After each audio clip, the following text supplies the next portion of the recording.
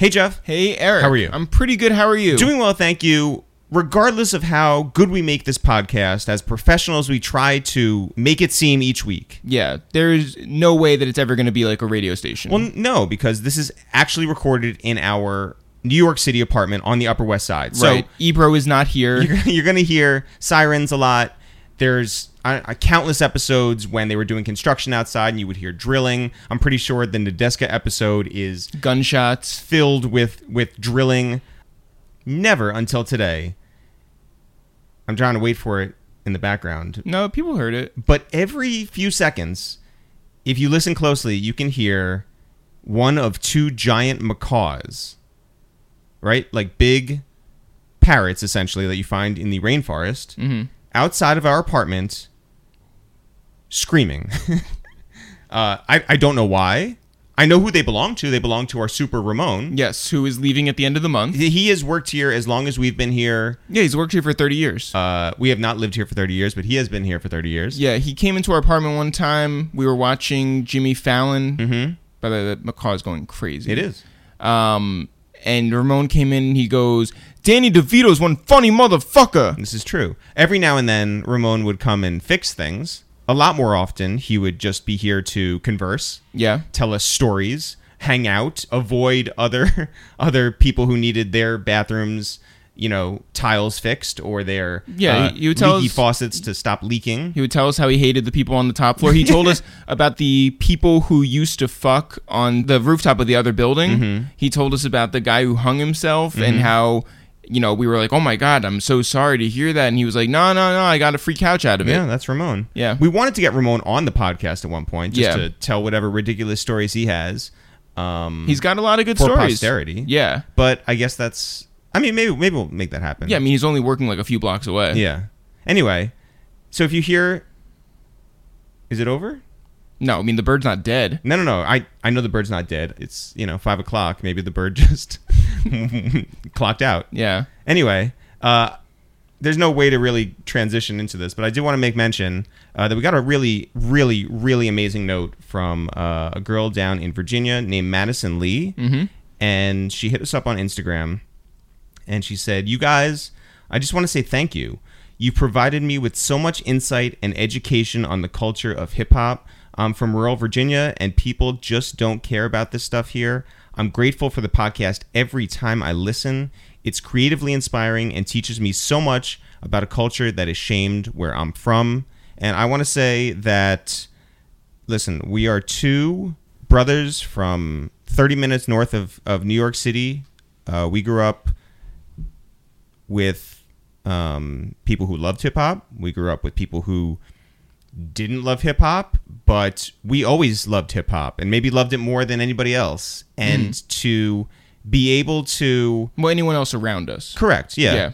And to be able to come down to New York City, live here, and make a career out of talking and memorializing and celebrating a culture and music that we loved from afar and now we are a part of is the best.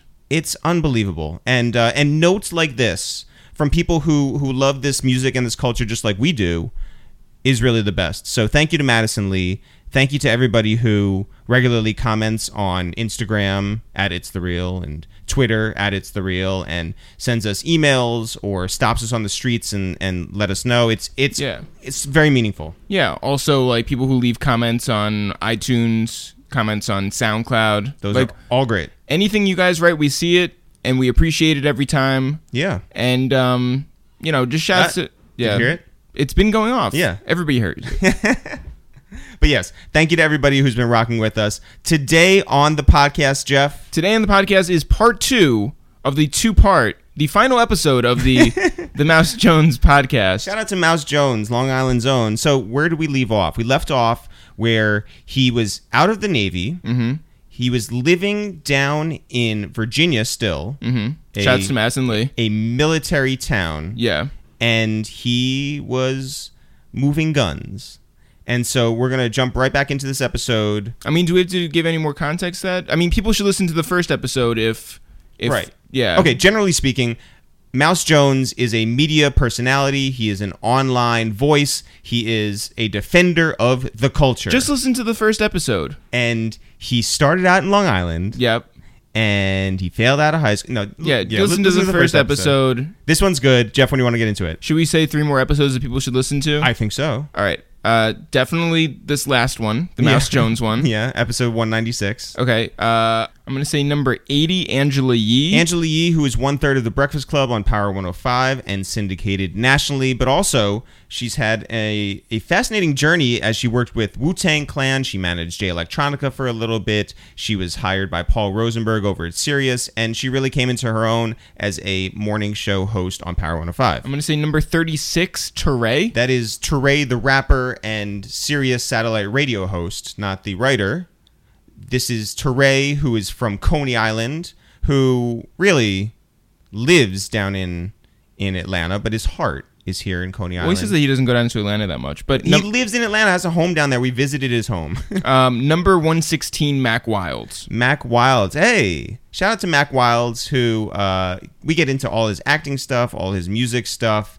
He's a really fun dude, and he's a great friend of Mouse Jones, so good pick on that. Jeff, when do you want to get into this? Right now. Between Virginia, West Virginia, and going to D.C. every weekend, I was getting a lot of guns. I never, ever, ever wanted to be a part of no drug game. Like I just didn't want to be a part of that, like, destruction. I seen what drugs did to people. And although I'm a huge purveyor of, like, accountability, like, you bought your drugs. You shot your drugs up. You did this.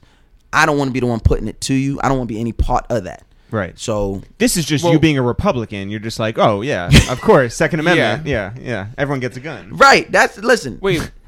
Go ahead. It doesn't matter. No, I was going to say, like, how are guns less destructive than drugs? Because the guns I'm moving, here goes the thing with this whole gun shit, right? There's always going to be criminals. There's always going to be bad guys. So you take the guns away from everybody. You're not going to take them from them bad guys. You impose whatever law you want to. In New York, there's a 3-year mandatory minimum if you get caught with a burner. And that's without the bullets. After you get in another, I think you get another clip for for every bullet that's in there. Mm-hmm. You think, has gun violence gone down in New York? No. A motherfucker still getting shot? Yes. Like, a criminal is still going to be a criminal. So making the civilians pay for that, you're always going to get some kickback. You get what I'm saying? I don't know what the answer is to this gun reform shit, but, like, taking everybody's guns, that's not the answer. Well, good luck getting to be mayor. True. I'll settle for the mayor culture. No, but, like, we could have a longer conversation about this, but, like, I do want to get back to your story, right. Which is so you're in Virginia. You think you're gonna die down there? Yeah, because after a while, people are starting to get jealous. Because now there's this young kid from New York with no, like, I'm hit up when the radio station comes to the barbershop or whatever. I'm hit up when Allen Iverson opens up his club in Chesapeake. I'm hit up with, like, I'm moving now, and, like, my name is moving around there.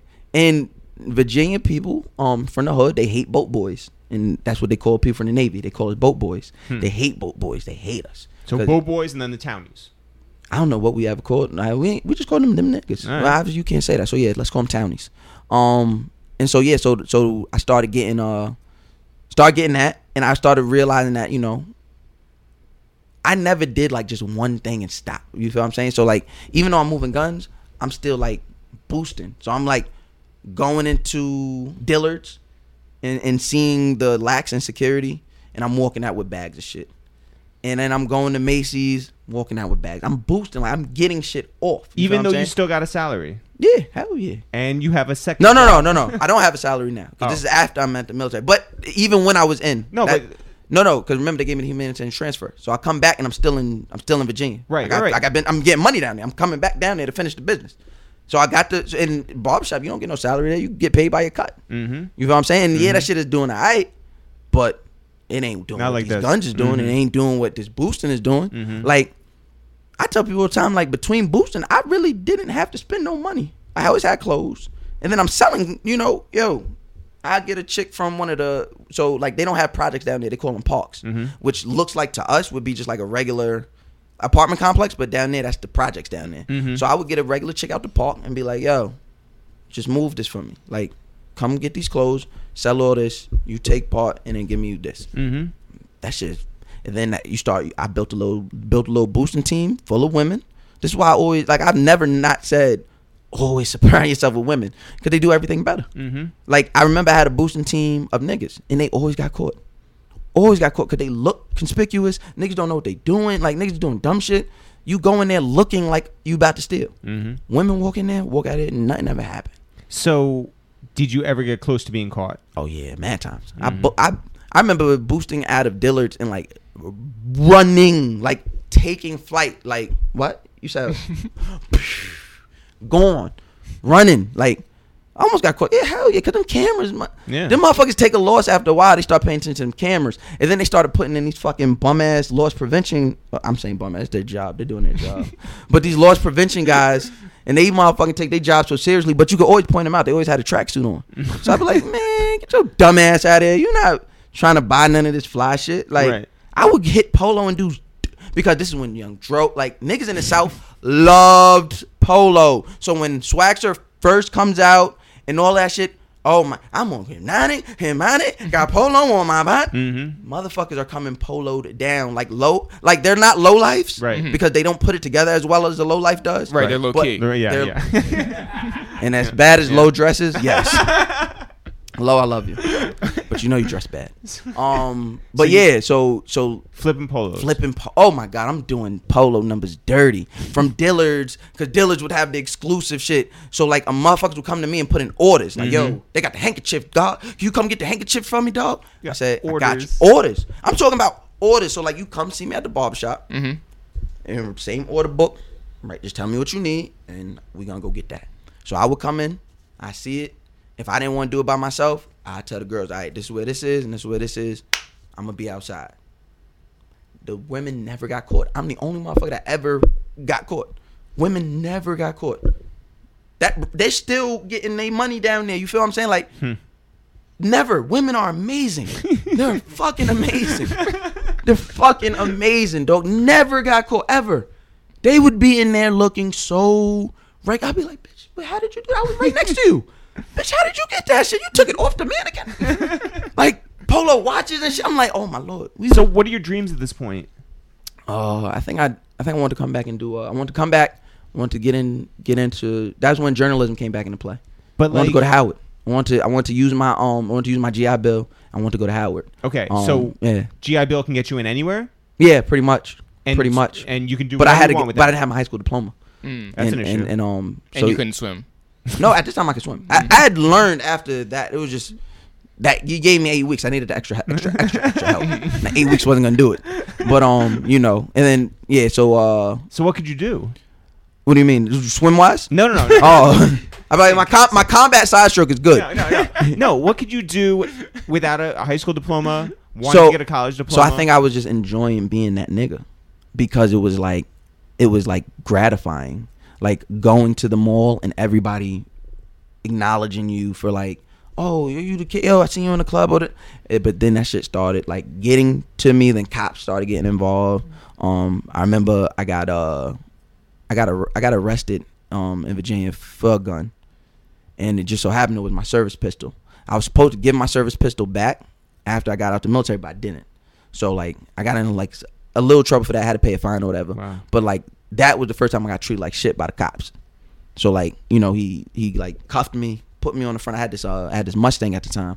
Puts me on the front of the hood, and if you remember the old school Mustang GTs, they swoop down. Yeah. Mm-hmm. So I'm on this side of the hood. I'm on the hood, and I'm short. So it's like my feet are kind of like I'm on my tippy toes, and I'm like this. Mm-hmm. And he just like lets me fall face in the dirt, clothes all dirty and shit. Like he just lets me sit there, and like I'm trying to wiggle to get up. He yells, "Stop resisting!" And in my mind, I just hear like Amadou Diallo stories and like Abner Yeah. Louim stories. So I just Yeah. got moving. I lay in the dirt. Yes, Virginia police are some fuck ass niggas sitting in there. Even knowing that bail is coming, just sitting in that cell, it was weird. It was like, this what I'm doing? Didn't stop me enough. It just like made me want to do it better. I got arrested 2 more times. Wait, who bailed you out? I had a shorty bring the money. I always had money. It was never like I was never under the guise of what I'm doing is right or legal. So then like I had made. Well, I didn't know if it was like you had to call your family or Oh something. no, never had to call my dad started to figure out something was going on. And then there was niggas try to book me. Niggas try to get me out there one time. I was leaving Chevy's, which was like there was their club. There was a lit club. I'm leaving Chevy's, and I just keep seeing this car follow me. And like I remember, I was doing like weird shit. Like I was taking ways that don't make no sense, and the car was behind me. I said, "Oh, all right." So I get off by Newtown Road, and when I get off, I pull over a little bit, and the car pulls back, and I just let off. Pow, pow, pow. Car pulls off. I said, "Yeah, motherfucker was on me." So I call my dad. I'm talking, and I just like I guess I sounded worried, and so he was just like, "Yeah, like when you that's when the talk started like coming back to New York, because I was not gonna come back. Like I was defiant. I'm like I'm not gonna come back." Who are you? Like, are you the kid before the Navy? Are you the kid in the Navy right now? In your heart right of now? Hearts, yeah. Are you the kid post Navy? Who are you? I think I'm all of them. I tell everybody all the time, like I'm an all encompassing person. Like I'm a full human being. So like when you hear these people say things about like I've lived a life, or I've lived multiple lives, that's literally my story. I've lived multiple lives, and each of those moments that I went through got me to where I'm at now, made me prepared for where I'm at now. I wouldn't be where I'm at now if it wasn't for going through, Jay-Z once said, I wish you insight. Like that shit is huge. You feel what I'm saying? I wish you insight so you can see for yourself. When them jackets is coming and them cops is coming, like that shit meant something to me, because if my mind wasn't moving like that in Virginia, I would have never made it back to New York. You feel what I'm saying? Like so long story short, I had moved out of Granby. I moved out to Alexander at the Granby because it was too hot. I'm like, oh nah, niggas gonna be on me. So I moved into Chesapeake Park, Pleasant Park. So I'm now in, like, there was a moment where at least there would be some type of separation. I'm in it. The trappers are seeing me. I had some little young boys doing some things out there. So they're seeing me. I'm tangible. And motherfuckers don't like that. As nobody would. Like, you're not going to go to anybody else's hood and get money and not respect. Not that I was disrespectful. It was just like, I'm getting money and I'm not sharing with you niggas. Right. And I'm younger than you niggas. There's no way that's just going to go. So I pulled in. And you're a boat boy. And I'm a boat boy. And you're a Republican. Yes. At the time, yes. So when I pull in, and Pleasant Park only has one entrance. So I pull in, a car pulls in front of me, a car pulling behind me. And them motherfuckers let go. Boom, boom, boom, boom, boom, boom, boom. And the only reason I'm alive today is because the motherfucker couldn't rack. He had an AR. He didn't rack his shit right. So I see him fucking with it, and I'm like, oh shit. So I drop, and then motherfuckers let off. Doom, doom, doom, doom, doom, doom, doom, doom. You could go look it up right now on Google, whatever. The car, like, I left the car there, ran in the apartment, got all my shit, and got on a bus ride. Like, so when you listen to my podcast with my dad, that's what we're talking about, where he called me like, come home, son. It was like literally 10 minutes after that. Like literally 10 minutes after that, my dad called me like, son, we're not, no conversation, come home. I want my son home, come home. And I'm back in New York. That's 2010. What the fuck are you doing in New York in 2010? Everything. So I come back to New York. I leave all the money down there. So I think somebody snitched. Or no, the building super, he snitched. So he comes in the apartment because I left the apartment. I ain't say nothing. I left. So he comes in the apartment one day. There's guns. There's money in there. Snitches. The apartment was never in my name. It was in one of the girls' names. So because to get a place out there, you got to be like on public assistance or something. Right. So she gets in. So she probably said something. Might said something. All of a sudden, the first month, I'm dodging calls from all kind of detectives in Virginia. And I'm like, yo, I can't do this. So, like, I wasn't doing no illegal shit. I'm, like, super broke. Like, super fucked up. Like, I had literally the small bag I came back to New York with, and that was it. I started working for Sunrise Credit Services, which is a collection firm. And I did well there, obviously because I could talk, and I got people to pay their bills. Even if they didn't pay their bills, I kept them engaged, which is something they liked. They also seen that I was in the military, so they gave me like a promotion, as if that means like because I got leadership.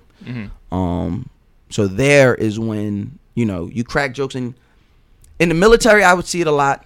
Never in the barbershop, I would see it a lot, but really at this job with all these white people is when I really started to listen. Is when they would be like, "Yo, you should do stand up.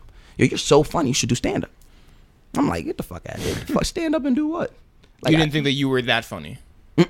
Like it never dawned on me to do stand up. Like I have a reverence and like a respect for the craft of stand up. Yeah, to this day. You loved Def Comedy Jam.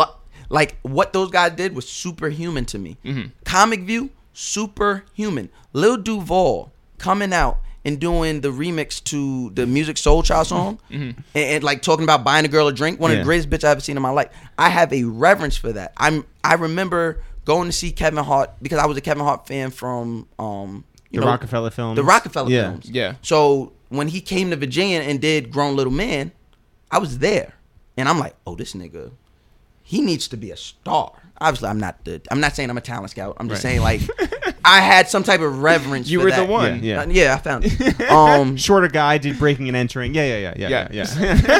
we correlated, Yeah. So when I come back, I start doing stand up at this club called Governors.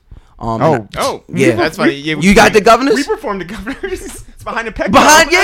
On Division Ave. Yeah. See, so y'all know right in Levittown. Yeah. So I meet this guy. I got Matt Brew. I forget his last name. He worked there, and he was cool with the guys from Governor. So he was like, that's a big room, by the way. That's a huge room. Yeah. And to see, so the first couple of weeks, I'm like, no, I'm not doing that shit. But then you start listening to people when you talk to them, and they're like, yo, you used to do that in high school all the time. You do that on the block all the time. You do it. So I asked my pastor at the time, because as soon as I came home, I got saved. Like, I gave my life to Christ and said like, do away with all the street shit. Baptized again. Yes. Well, for the first time. Okay. For the first time. Whoa. Really? Even though your parents are so... We never got baptized. So, all right, those bullets like almost changed my life. out. Changed my life. When I come home, so that happens on a Wednesday. I get back on a Friday. I get back to New York Thursday evening. Friday, I'm hanging with my little cousin Toya. I'm hanging with her. We go pick up like 2 girls. She likes girls. So we go pick up 2 girls. We're in her car. We're coming off the street that we come off. Years we've been coming off the street. For some reason, her brakes give out. The car goes careening into the traffic. A car hits it. I'm the only person wearing a seatbelt. I take my seatbelt off. I grab my little cousin Toya because I'm sitting behind her. I grab her. The girl I'm sitting next to, I take her and I shove her into my other cousin that's against the door. So when the car hits, boom, all the impact. I take all the impact. There's the glass, right? The glass doesn't break. It doesn't shatter. I take all the impact. Nothing happens. That's supposed to kill me. The cops did not believe I wasn't. The cops believed, because at the time I had like a suspended license for something. The cops thought I was driving because there's no way I'm the only person who's not hurt. Everybody else hurt. I'm holding them and they hurt. I'm good. The cops thought I was the one driving. Like, they were trying to book me for like 20, 30 minutes. Everybody's like, what the fuck is wrong with y'all? He wasn't even driving. He saved all of us. There was a moment where I said, the devil's trying to kill me. This is literally all like within a 72-hour span. I'm supposed to be dead. So that's Friday. Saturday comes. I don't even leave the house. Shook. Sunday comes. I run to church. I'm at church before my parents. I'm living with my parents. Our church is literally like a 5-minute walk. It's from here to the end of your block. You saved everyone in the car, and now you're about to get saved. I ran to that shit. And it's so funny. The pastor didn't even do altar call that day. I had to remind him. I was like, excuse me. You forgot a part where you save souls. Right, you start your life over. Right. I need that right now. Where's the part where everyone passes out? That's the that part. I need that right now. Yeah. That's good in church. That's good church knowledge right there. So yeah, I gave my life to Christ. So I'm doing, and he was like, he said you're living your life for Christ. So whatever you do publicly should reflect that. So to me, that was him telling me not to curse, and I understood that. I have a foul mouth, so I was like, okay, I won't curse. I mean, you are a sailor. I am a sailor, but it's much. I liken it much to He's good. He's good. Yeah. I liken him much to like Will Smith and his grandmother. Like I don't know if y'all know the story. Like when Will Smith started rapping, his grandmother didn't like want him to curse in his rap, so that's why like he never cursed in his raps. Yeah. And it was very much like that. Like I wanted people to really understand, like, oh, I'm Christian. My life is different. I don't. So I went and I did Governors. I agreed to it, and the guy he went and does this like stupid little flyer, and we put it on Facebook, and everybody supports. You got to bring at least 6 people. All got to buy like a 2-drink minimum to perform, or maybe it's not for you. You guys No. are probably booked. Yeah, we were this booked, was yeah. this was a No, but this was even- a so- opener. This was but- like an amateur night thing. Yeah. But you were in that big room. Yeah, still the big room. And we go in there to bring a show. So there's 6 of us, and I go last because all my people got there late. Because black people, all my people get there late, but they showed out. I'm talking about I had the most. I had so many people there that the guy came midway and was like, "Hey, Mouse." He said, "Hey, yeah," because I changed my name to Mouse at this point. Yeah. Started doing comedy. I'm like, all right, I'm not. Mouse got jokes. Nobody, yeah, that's where that comes from. That used to be Yeah. my Twitter name. And then there was like, there's no way I didn't see nobody introducing Mousy Jones, and I didn't want to come up with another name like I'm Mousy, so I was like, cut the Y off. I'm Mouse Jones, and that's how people. Obviously, I'm here now. Yeah. So How the did guy, you do? I did really well. The guy comes out and he's like, "Listen, Mouse, you have like 30 people out there. They took a while to get here, so that's why we moved you to the end. But if you want, we can." I said, "No, leave me at the end, because now I'm shitting bricks. I'm nervous. Yeah. I'm hearing everybody go out and I'm hearing everybody kill. But obviously, well, you guys now know, Yeah. we're behind. You're in the green room, so one laugh could sound like a million. Yeah, sure. In a million laughs, you might not hear because the way that room is. Also, your 30 people are definitely not laughing at anybody else. No, I told him not to. Yeah. I said, don't you dare laugh at Yeah. anybody else. Yeah. Don't you dare. But so it gets so there's the 2 black guys. Shout out to this guy named Chaos. I don't know if he's still doing comedy. So he goes out and he bombs, and like he was taking people's phones and like trying to he bombed. He did really bad. So I go out there. So he introduced Mouse Jones, and I go out there, and the first joke I'm like, "Don't worry, guys, I'm the funny black guy." And just I was on a roll from there. It was just a roll. It was my comedy was like very anecdotal. Yeah. So like I was just telling like funny exaggerated stories about like being. It was literally the opposite of me, like being scared to approach my daughter, a bully's dad, because I'm like me and my daughter are the same height, and like being scared of that. I had this one joke about being Christian, so like having sex to like gospel music and like shit like that. Yeah. They liked it. They loved it. It was good. They called me back to do like some feature shows, and that's where I met Fudge. But I realized very early that I wasn't gonna make a lot of money doing this because it's the comedy grind. Yeah. One day, a church hits me up and says, "We want you to do our youth service." Oh my Lord! I just said a number. They're like, "How much?" I said 500. They said, "That's it?" Like, sure. I said, "Oh shit, that's it, bitch, fuck." I didn't curse because I'm a Christian at the time. Yeah. But I was like, "Oh, that's just like one pew." yeah, right? yeah. That was like they were like 500. Don't worry about that. So I do a youth day. I did so well. They laughed so much. They engaged so much that they gave me my 500. That's in the Christian. I don't know what it's called anywhere else. In our business, it's called our rate. In the Christian world, it's called your honorarium. Yeah. So they gave my honorarium, and then they fucking gave me like an offering. I was like, oh shit. Now I'm moving in this church world, doing this comedy thing. Guess who comes calling? God? Yeah. No, he already came calling. If he's coming to call, I'm leaving. No, my biological father. Whoa. My biological father. What did that feel like? It was like, what the fuck you want? It was like, you've not been here. Yeah. Now. And he rejected you. Exactly. Like very publicly. Yeah. Quick run back story. He was in Chicago when I graduated. I sent him a ticket and everything. He didn't come. He was in Chicago. He could have came, chose not to come. Yo, well, this is some movie shit right Wait, here. why did you reach out? As much as I like to, a son always wants to like be connected to their dad. Mm-hmm. You know what I mean? And especially at this moment, like, I was feeling like there's a lot of me that I don't understand, and you could probably help with that. So I always tried to keep that communication. Also, my little sister, she was in the middle. She was always caught in the middle. She's 2 years younger than me. His daughter. yeah. So she was always caught in the middle. She would always be like, "Please reach out to daddy."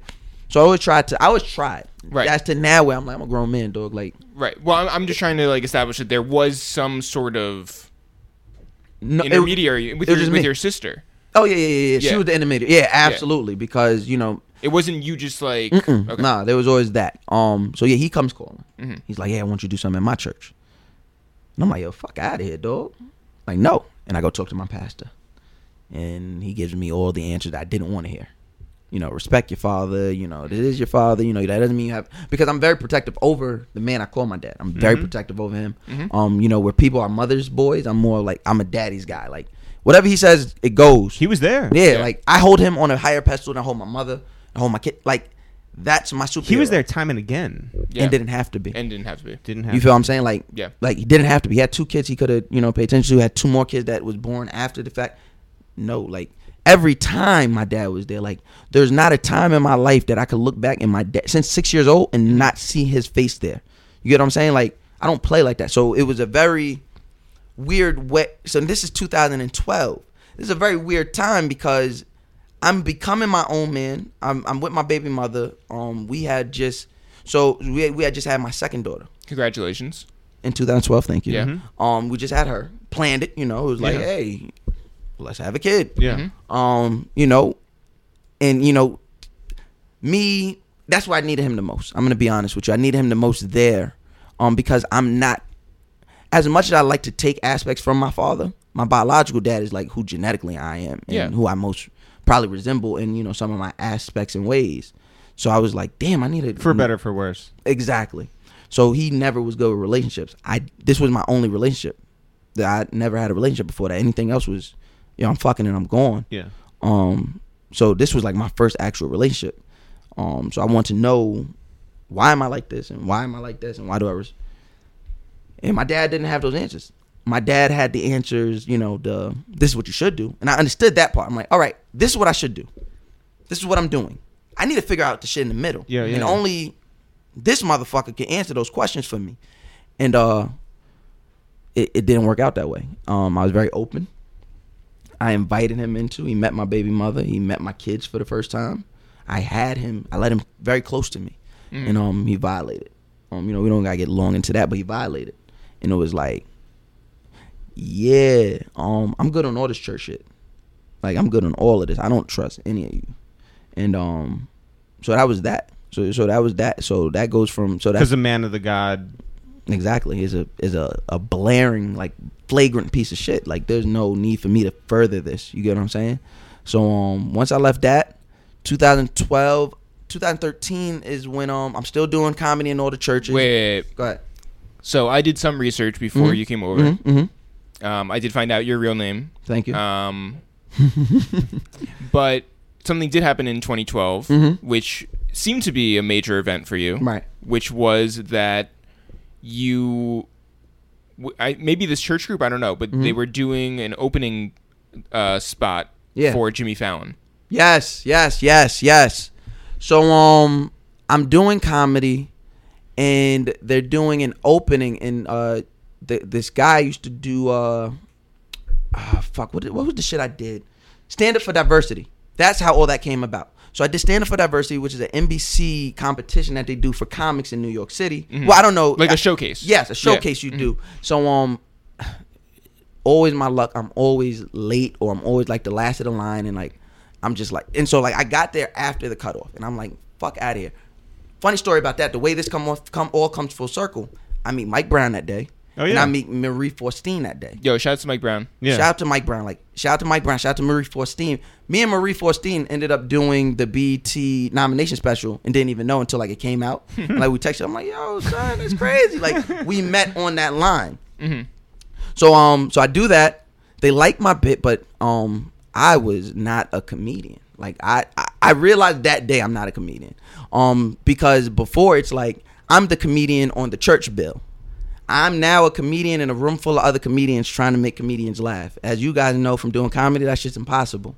And so I'm sitting there and I'm looking the talent scouts directly, because I don't want to look at these comedians. I'm like, these motherfuckers haven't laughed at nothing nobody else said. And I bombed, man. I bombed big.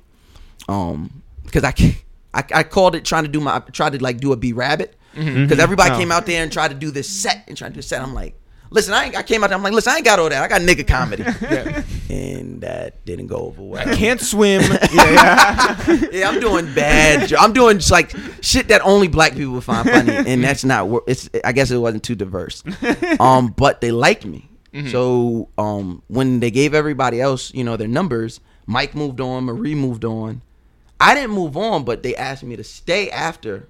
And so I talked to the talent scout. They're like, yo, we'll keep you in mind. We got some stuff coming up. Keep you in mind. I said, cool, whatever. 2012 comes, and because that was the end of 2011. That's the first time I meet Royce da 5'9".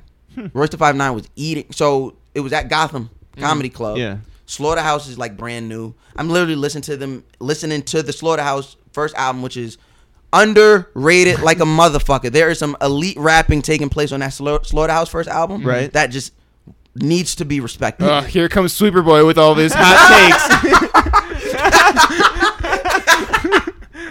Oh God, I hate Jeff. Oh, I hate Jeff. Oh. But yeah, so I'm standing on line, and Royce da 5'9" walks out of whatever restaurant is right next to Gotham. And I'm like, I don't know why. I'm just such a nigga. And I'm like, Slaughterhouse.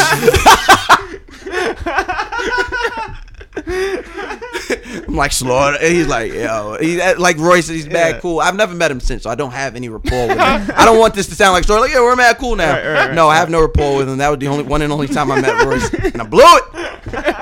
And he talks to a few of the comedians. He's like, oh, what y'all doing? He's like, oh, y'all some funny motherfuckers. And so he left. That's like probably like the only picture I ever took with a celebrity, because I don't believe in that shit. But I took a picture with him, put it on my Twitter, like BlackBerry Twitter day, like Echo phone and shit like that. Blurry. Yeah, it was blurry as a motherfucker. But I was like, Slaughterhouse, y'all see what's up? My 350 followers, y'all see what the fuck is up? I'm moving. 3 likes. Yeah, 3 likes. That's all I got. And like 2 random people that lived around the corner, like, yo, you making moves, son? Yeah. No, I'm not. So February 2012 comes, like right after I had my youngest daughter. I get a call, and they're like, yo, you want to come do this warm up? And I'm like, yeah, I want to come do this warm up. It's for Jimmy Fallon. So I come out there, and Jimmy, he's in the back, and he's talking to us after we did our sets. And he was like, yo, you have like you like tell stories well. Like, you should probably do a podcast. And I'm like, what's a podcast? It's 2012. I'm like, what the fuck is a podcast? I have no idea what that shit is. No idea. And then when I leave, and I Google what's a podcast, it's the fucking shit that I heard you guys on, and it's the shit I heard Rosenberg and Syfe. Yeah. You guys, and I didn't think it was I don't know what the fuck it is. It's like, oh, this shit sounds pretty cool. I don't know how to follow, so it was on a blog. It was on a blog site. Yeah. So like I was deep into the blog sites. That's where I first hear Corey's name. Deal with No Deals. Where I first hear them. This is where I first hear Chris Casanova. Yep. Wow. Which is where I discovered Wale. Yeah. And, my fandom starts with him. Yeah. Low key. These the people I'm now. You guys, like, this is where it's all coming from. So you guys were up on a blog, and so I didn't know this is a podcast thing. I didn't know that. It's just like, oh, okay, this was cool to listen to. What's next on the blog? Like, page 19. Right. What's next? I used to go deep. I used to go deep, Yeah. son. I used to go deep. You know who I miss from those days? XV. What happened to him? Oh, we XV were got talking shouted out I on guess the he's coming Alex back, Jones- actually. Yeah. He's coming back out? Yeah, he's coming back out. Him and Jared Walker, man. Like, I used to like those guys a lot. Like, those are the guys that I think about that didn't make it down and be like, yo, what the fuck happened to them? Yeah. Crit obviously is Yep. still, Big Sean, Final Fantasy 3. Finally Famous 3 is when I first discovered him. Because when I came back from the Navy, it's literally like being in jail. We don't have any access to the internet. So when Blog Rap exploded, we don't know anything about it. I just have the XXL magazines with like Wale on the freshman cover and shit. Yeah. Like, Wale is why I got the eggplant foams. Like, that issue, I'm he had sorry. yeah. He had the LRG spread in Right, it. right. And he's wearing the eggplant foams. And I'm like, these shits are fire. But mind you, I should have known you were a criminal. should have known. It's the phones. No, he's right, phones. But in all fairness, it was 2010, 2011. Yeah. Phones were acceptable. Right. They weren't what they are now. Right. Yeah. So like, no, they're not acceptable anymore, Corey. Stop your shit. Stop your shit, bro. Stop your shit. But I see him in the LRG spread. I'm like, I gotta get these shits, and I find them on the site and I go buy them. But yeah, it's like that was my introduction to that. So that how all that shit ties back, all that shit ties in. But like I never think about doing any of this. I'm like focused on being the next Kevin Hart. Like I'm going to be like I thought I was gonna be Kevin Hart so much that he was a part of my joke. Like I used to be like, I'd come out, people introduce me, especially church people. They give you the best introduction claps ever. Like they just love you so much. They don't even know you. So when I come out, I'd be like, they'd introduce me. They'd be like, Mouse Jones. I'd be like, hey, how you guys doing? I'm out here just doing my grind on this comedy stuff. I just opened for Kevin Hart. And everybody would clap mad loud. Oh, we love him. They clap mad loud. And I used to let that clap sit. I was good for that. Yeah. I was good. I'd let it sit. I'd be like, yeah. He was coming out the building. I opened the door for him or whatever. And it was a hit for them. Us who pay attention to comedy, we don't give a fuck about that. But, I used to do shit like that. I used to be like, sorry I'm running late. Had car problems. Don't got one. That's my problem.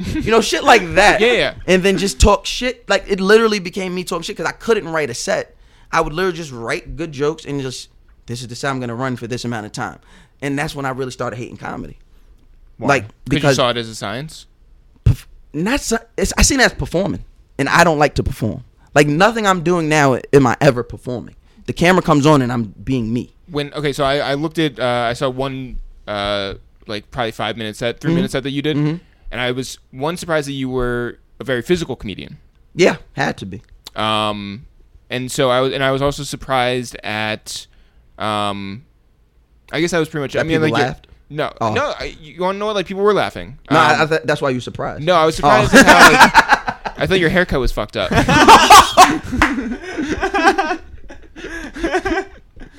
Oh yeah, I know what we're doing for my birthday. It's gonna be me and Jeff, just joke off. Top billing. Yeah, just boxing in the street. Yeah.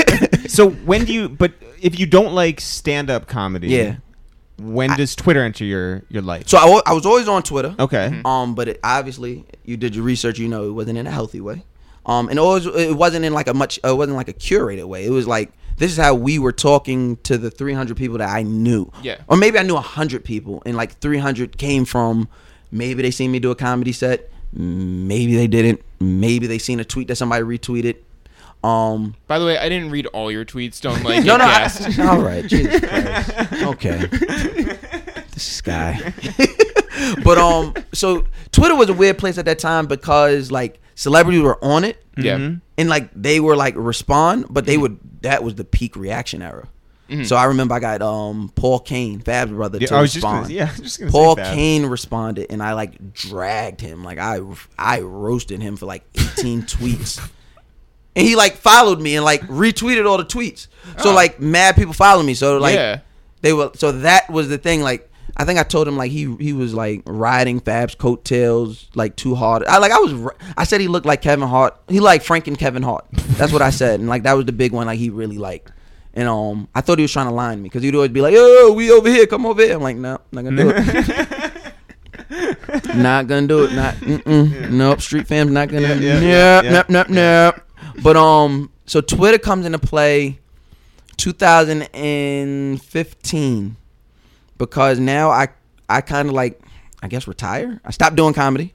I was only doing the big church. I had a Mother's Day show that I did. 5 years longest running like privately owned comedy show on Long Island ever. Numbers like we packed that shit out, and we would do a Mother's Day weekend in the church, which is huge because if you know anything about black women in New York and New Jersey, they go to Jersey to see that Steve Harvey shit, the celebration of gospel, every Mother's Day.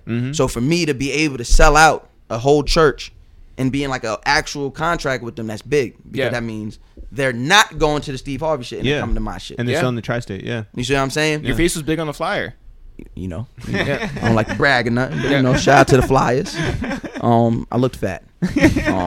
Shout out to the hair. The hair came. You retired, but you're strictly online now? I was only doing I got my GED. Congratulations. And I thank you. That was big for me. I got my GED and I was about to go because I spoke to like a Navy recruiter about like what my options were like with education because now I got 2 kids. I hate school. So if I use this GI Bill, that's it. They can't use it. So I just want to like defer it to them. What can I do?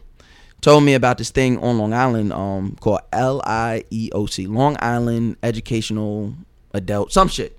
And like you go to school for free and get like certification for certain shit. So I was thinking about I was going to become a pediatric physical therapist. Whoa. Like right now, yeah, because my certification is from 2000, so it's still good. Like right now, I'm still like a physical therapy assistant. Like I'm certified. If I want to get a job as a physical therapy assistant, a physical therapy aide, I could. In New York, in New Jersey, I could do that. So I was doing that, and I was like, I'm going to be a pediatric physical therapist. Like that's what I'm gonna do. Like I tried this comedy shit. I don't like it.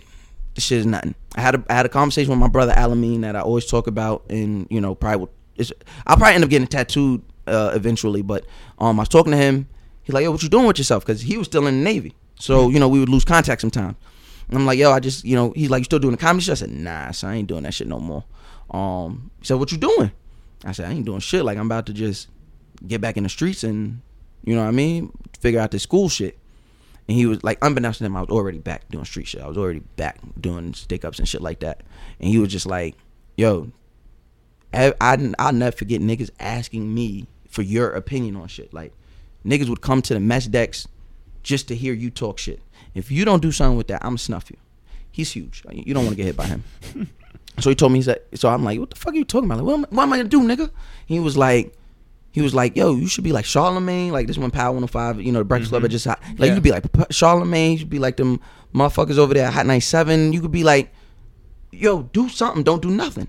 And those words stuck out. And the next day, I like erased my whiteboard where I would write joke premises down. I never like wrote a joke. I would just write a premise and just like freestyle when I get out there. But I just know where I'm trying to get to. Yeah. Erased it completely and wrote 2 names. I wrote Free Lunch. And I wrote He-Man Woman Haters Club. And I said, that's going to be one of these are going to be my podcast name. And I just started like writing what the podcast would be about and what we would talk about. And because at this time, I think a month before that, I had just found The Read. The Read's the first actual podcast I ever heard. So shout out to Kid Fury, Crystal. Like I look up to them for real. You feel me? It was big to have Kid Fury on my show on BET. Like that was a moment. Because it's like full circles. Like even this now, like it's a full circle moment. You know what I mean? Like listening to y'all in like 2012, 2011 on blogs. And now I'm saying like I really mean when I say like this shit to me. This shit is like Letterman. In our culture, this shit is the Letterman. Like you get like you don't not get here and be about something. You feel what I'm saying? So you might have had some bozos up here before, but we'll let that go. Talk about that off. But yeah, so I wrote down He-Man Woman Haters Club, and I just said that comes from The Little Rascals, my favorite movie. Okay. Little Rascals, Power Rangers, and ATL. Those are my 3 favorite. Like that's my top. There is no one. Like those are my. And Free Lunch. Free Lunch came from in the Navy. Free Lunch came from when he was selling fish. And Free Lunch came from in the Navy. Me and my boy Milk, who I don't know if you heard of the clothing brand for Boston. It's IV, like the numerical number 4 Boston, which all the Boston like sports players and people wear. He's behind that. Milk was in the Navy with me and my brother Alameen, and we all were gonna start and then we had this guy from Virginia. His name was Scratch. He was a DJ. Sealy, Rob Sealy, and that Sealy actually does all the music for he did both theme songs for the podcast. So his name on Instagram is Scratchzilla. So he was gonna be the producer, and me and Milk was gonna be the rappers, and we was gonna be like gym class heroes. Whoa. Yeah, we were called Free Lunch. And we had wrote this song called Heart Shaped Paperclip, and like we had like recorded it. Like I was like draking all over this shit. Oh my God. This might be the most surprising thing I've ever heard. You're never gonna hear it. No, you have to play this. No, you will never hear it. I don't have it. Is it church friendly? Yeah. No. Oh no. This is like when Who Kid came up here and he was like, "Yeah, I have a song where I'm rapping with K-Slay." I will play you a song from when I was like 15, and I thought I was going to be like the next Joel Santana, and like I was like really rapping gun raps and shit like that. I'll play that. I want to hear the It's Heart-Shaped Paperclip thing. Heart-Shaped Paperclip. I was like the original Drake, son. I'm just being honest. I was sing rapping, melodies on kill. Nigga was hitting, and we just thought that was Cutie Pie Mouse. Yeah, that's a fact, yo. And we thought we was gonna do something with that shit. Like, thank God Scratchzilla lost that file. And I don't think he did. Scratchzilla hit us up, DM us with the file. Listen, if he got it, man, that shit'll probably go for some money soon. Cause damn, that shit's bad. Just want to take 1 second to interrupt this second part of this 2-part podcast with Mouse Jones to tell you guys that we have It's the Real, aka t-shirts in purple or in black, available at itsthereal.com/shop. Jeff, we've sent them all around the country. I'm talking to Texas, to Georgia, to Florida, to Oregon, to Wyoming, to West Virginia, to Ohio, to New York, New Jersey. We've sent them up to Canada, out to London, to Washington, D.C. But here's what I want, Jeff. To finish Kansas today? I want to finish the map. Yeah. Let's get it done. Wait, does that mean that like people who've already lived in other places that we've already sent it to, they can't buy it? They can surely buy it. You can get it right now. You can buy it. You can send it through states that we haven't had buyers from. That'd be crazy. I still want the final destination, though, to be in places like Alabama or Washington State. I'm surprised we haven't gotten any from Washington State yet. Nevada. Nevada is how people say when they live there. You don't live there. No, but I want these t-shirts to live in Nevada. So anybody down in Nevada, go to itsthereal.com/shop right now. Pick up a black aka t-shirt. Pick up a purple aka t-shirt. I believe we have one last Lakers t-shirt in large. We want to ship that somewhere besides California. So Louisiana. How about Minnesota? San Luis Obispo. That's in California, right?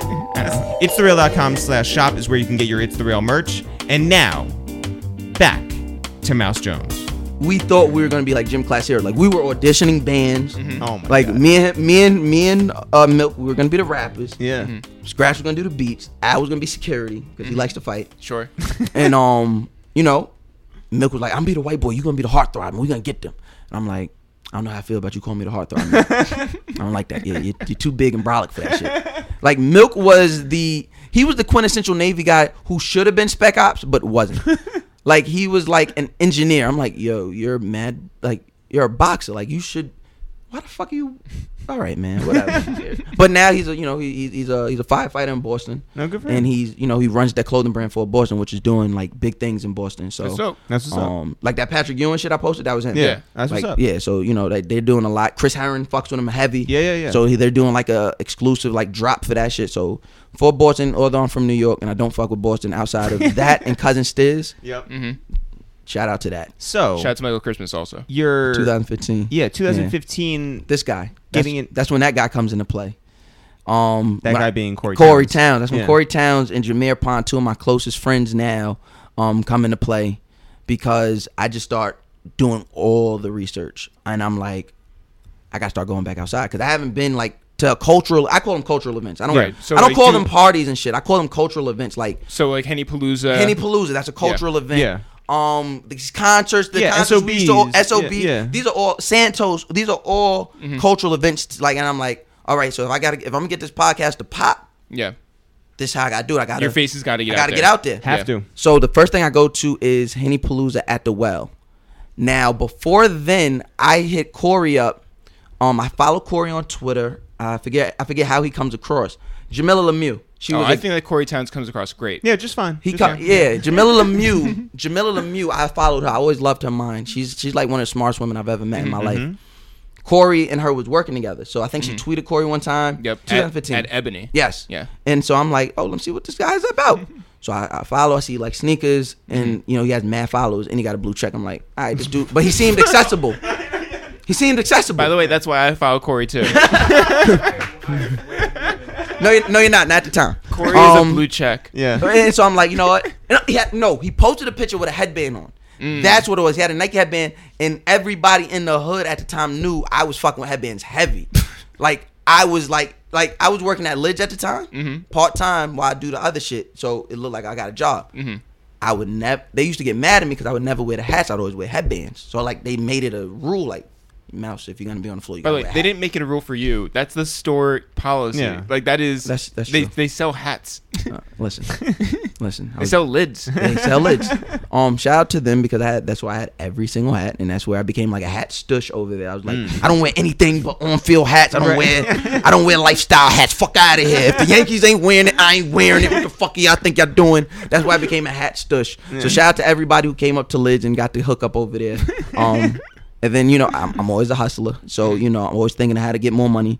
Niggas showed me how to use the printing machine, like how to etch shit. Mm-hmm. I was doing fucking baseball jerseys for like kids and like Walt Whitman. Like it was. I was putting everything on a hat. Never charging people for it. Like, yeah, just give me 20. Just give me 20. Yeah. But so now I'm like, you know what? I start the podcast and I start doing test runs. My homeboy Bonzi comes into play. Bonzi's from Amityville on Long Island, and me and him meet through my co-host Reek. We're following each other on Twitter, and he hits me one day like, yo, we should start a podcast. I'm like, here goes the thing. I already have an idea for one. He was like, oh, well, all right, cool. So we'll do that, and then I'll get the stuff. So every week I'm like, yo, where's the shit at? Because he was supposed to get the recording shit. Yeah. And I'm just like, you know what? Fuck it. It's been 3 weeks, Bonzi. Like, what the fuck? I'm like, I'm going to hit somebody up and get a studio. And that's what I did. And then he's like, yo, son, you're one of the most efficient niggas I know. Nigga, we could have had. All right, man. So I was like, whatever. So, you know, my photographer, Chemist, he used to be a rapper. Well, he is a rapper.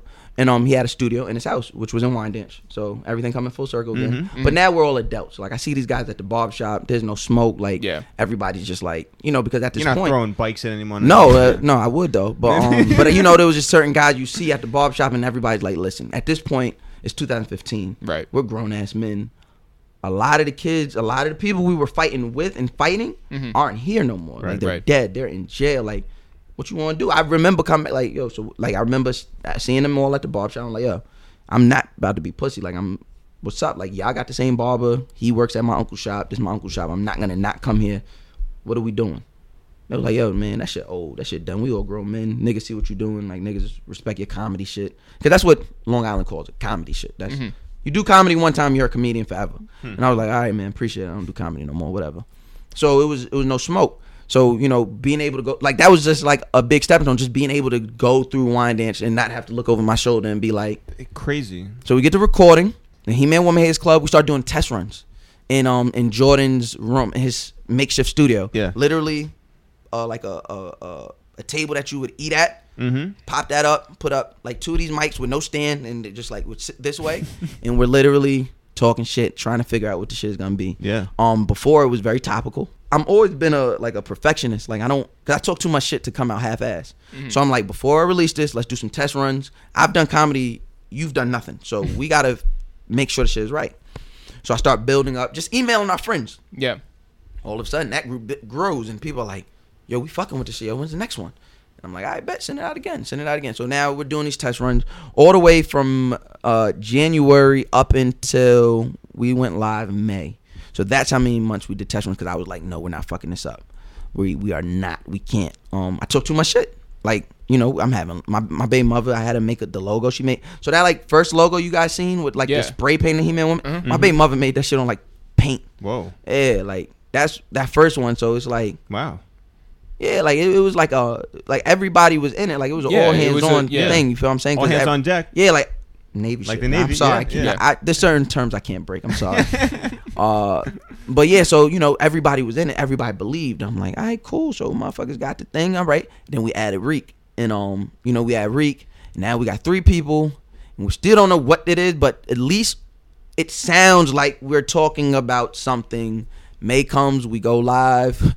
We do like 100 listens maybe, and I'm like, because at this time Tax comes out, and he's doing his numbers. Oh my lord, I've never seen numbers like that out of the gate, and never seen numbers like that since. Combat, I'm looking at his numbers are killing. The Read, oh my god, like I want to kill myself every time I looked at I literally only listen to the Read on iTunes, so I can't see the numbers. Because that shit was just heartbreaking to watch my little 100 listen a week podcast against. But when do you figure out the most important thing is to not care about the numbers? Early on. Very early on. It's super important. Because I'm like I'm the driving force behind this podcast. Like, Reek is there, Bonji's there, but like this is my brainchild, this is my baby. And for me to like, put these episodes together and who I want to talk to and who doesn't want to, I can't worry about what our numbers gonna be. What we've always done, I don't know everybody else. I know what we've always done is we've always like doubled our numbers. So if we have like 50 subscribers to SoundCloud, we always did like 200 listens. That's great. So it was always like something let me know like people are coming to listen to this. Yeah. And then I reach out to Corey. I reach out to a lot of people actually. I reach out to Corey Towns. Can you say how you did this? The email? Do you know? You don't remember the first thing you ever said to me? Nah, I don't. I thought I emailed you to come on the show. Okay, so no, so Hi, Corey. that's hi guys. I've been sitting here listening. This is amazing because I do consider Mouse a good friend of mine. I feel like I've learned so much shit about Mouse in the X amount of time I've been here. Yeah. All right, so the first thing you have ever said to me, like ever, like you came at me like hearing your story. This shit makes a lot of fucking sense now because of like. So it was at Henny Palooza at the Well. Yeah. This was back when I was one of the resident hosts of Henny Palooza. Yeah. And for whatever reason, I remember the outfit I wore. I wore a Michael Jordan jersey. Mm-hmm. Which one? I had a red champion jersey. Literally had the Red same Bulls exact thing on. I had a Michael Jordan jersey, had a red joint on. Mm-hmm. I had on like some cargo shorts, Jordans, but I had a red headband on. Mm-hmm. And you had the gold joints on. The gold sneakers. I might have my gold You had babes the gold on. babes on. Might have my gold babes on. Actually, now I remember it. I think this was one of the Henny Paloozas that because I don't know who the fuck we thought we were. We had like outfit changes. So I remember like yeah, you did. Like you changed the outfit I had on when me and him met Wasn't was the not outfit the the night outfit I ended. had on because I remember like that Henny Palooza in particular was in like Complex or some shit. And I remember I had like a totally different outfit on in them pictures. No, it was the stash did the Yeah. The stash was was doing recap the- shit. doing They did the like a recap, little yeah. step and repeat joint at the Well. So I'm on stage. shout out to Kazim because that's the day I met New Day. I love wrestling. So I'm on stage, right? And if you ever been to the Well, like the stage is a solid stage, but it ain't unreachable. And I see this dude looking at me from the crowd, like almost on some shit like everybody else is partying, listening to the music, and I just see this dude just looking at me. Now, a lot of times the Philadelphian in me comes out. I'm like, all right, who the fuck is this? And why keep staring at me? Like I have my friends are here. Like Right. if it's an issue, it could be an issue. Let's go. So We're not in a barbershop. yeah. It is not Switzerland. We are not a barbershop. Mind you, it's peak Mouse Jones because I'm by myself. He's by himself. I've never been to a He's Henny by Palooza. himself. I don't even remember how I got a free ticket from somebody. Like I don't know anyone, mind you. Yeah. I got there, was prepared to pay at the door, and like the security guard was just like, "Yo, you good?" Like, "Yo, you good?" And I'm like, So I don't know who he thought I was. Mouse from Newport, like Right? He might have known me from Virginia. So, no, I don't know who he thought I was. He was wearing his eggplant phone. So I noticed him or whatever, and I'm just like, all right, like keeping it real. Niggas do that shit at Henny Palooza all the fucking time. Just we looking on stage, looking to try to figure out ways to get on stage, like backstage, all that shit. I don't know why, but fuck it. So I remember I came off stage for something, and he like, I hear like a "Hey, my man," and I'm like, oh, I'm like, all right, like it's long, time. right, Like, this is long before Peace God. He's like, "Hey, my man, let me holler at you for a second." So like, I come over, and like, I'm a naturally just like I'm more cautious than I appear to be, but I'm naturally just like, "Oh, what's up, man? Like, what's up?" So I was like, "What's up, man?" And he was like, "Yo, you Corey Towns, right?"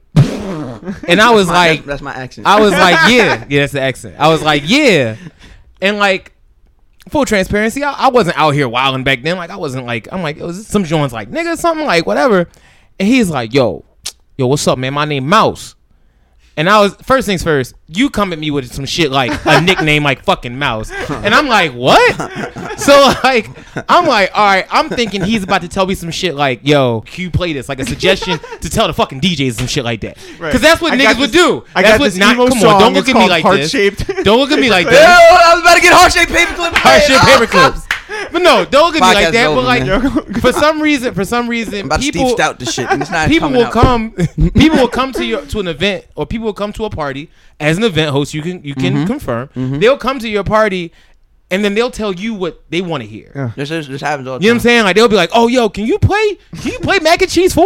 And you'll be like this is not Wow, the you function. are- Is that a sub at us right now? me. Yeah. What is right there? Yeah, it's right here. It's the first- Or it was either that or a shot at New York at That's the what time. we wanna 'cause I was hear. like, ooh, No. But I'm just saying, like, I'm like, bro, like, I understand that's We what like you wanna listen French to, Montana. but like, Just like if that's French. what you want to listen to, cool. But like, we're not gonna like, we may not play this in the party right now at 7:00. Right. So he's like, niggas want to hear Finito in the entrance. yeah. So he's like, yo, I'm Mouse Jones, and I'm like, what's up, man? I'm cool. Nice to meet you, bro. He's like, yo, I'm gonna come clean. I see you got the headbands and shit, and I fuck with that. He had a headband on, That's a fact. and I was just like, all right, literally- like I'm like, okay, From solid- the waist up, we had the same exact outfit. I'm like, okay, solidarity is black men. So I'm like, oh yeah, for sure, man. But then he said, yo, like, I see what y'all niggas is doing, and I'm coming for everything y'all got. I swear to God, on that's- everything yeah, I love. that happens. That is the first thing Mouse said to me. And I'm kind of just like, the fuck? Like, how the fuck you compliment me and then tell me some shit like that? And I'm Right. just like, oh, all right, fam. Like, yeah, nice Yeah. to meet you. Yeah, exactly And that how- was yeah. it. I go back on stage. I go about the rest of the night. And then a couple days later, maybe like a week or 2 weeks later, I get an email about like, yo, come on my podcast. Yeah. And Mouse has been the fucking thorn in my life ever fucking since. Yo, it's crazy. I would say he's been a heart-shaped Yeah, there you paperclip. go. Son of a bitch. Yeah. You know, it's funny. Like that's literally probably been my interaction with everybody in this, right? Like, I'm coming for your I'm, spot. and it's not, and people get it mixed up because it's not like me doing it out of a I want to fight way. It's just like, yo, I'm just letting you know, like I did that to everybody that night. Chris Styles, Low Key, whoever was a host that night. I think I even said it to Goose. Like I even think I said to Goose, the nigga that hosts for Genius. So you fast forward a couple months. Mouse is at his first A3. No, Mouse at his first South by Southwest. Mouse is now talking in the third person. That's Yeah. Okay. He may not have Jesus a verified, fucking Christ. account, but no, I don't have that. Was it A3C or was it South by? It was A3C. I'm at my first So in Atlanta. in Atlanta. I'm at my first A3C. Chris Casanova, who is become a friend, like he's like family at this point. Yeah. We literally met through his cousin Levan, who's the artist. Mm-hmm. Me and Levan are both from Long Island. Levan's very cool with my little cousin, so we met that way and just always. So when Levan did his first art show, Chris performed. His manager sees me just aimlessly walking around A3C. He's like, "Oh, Mouse, come on now, come on." Gives me a pass and all that shit. So now, like this pass, I'm good everywhere, which is literally the worst thing you should have gave me. So they're doing the BT whatever stage they're doing that Friday. I hear just am I gonna say this here? Yeah, I'm gonna say this here. I hear an annoying voice on stage. I'm like, who the fuck is this corny nigga on stage? I'm like, what the fuck is this? I come on stage. Yo, my name Rodney Rakai. This is BT. Da da da da. I'm like, this nigga's trash.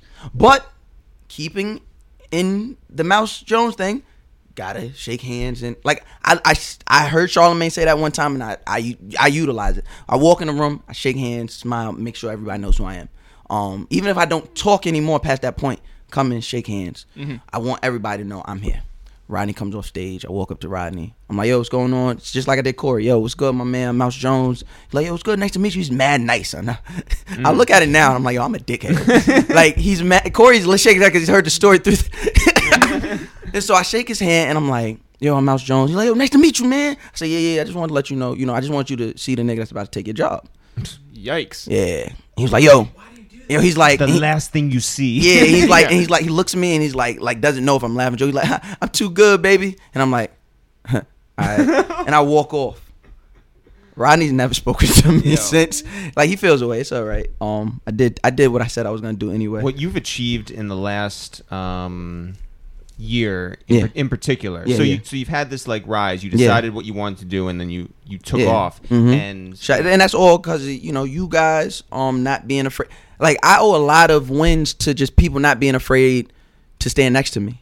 You feel what I'm saying? Like, low key, no matter what issue we've ever had in private, you'll never hear me say a bad thing about Lo. I love that. Like, I love Lo the same way I love you guys, the same way I love Corey. Like, as brothers. Like, if somebody violates Lo, they gotta see me. You feel what I'm saying? Because low key did something that he didn't have to do.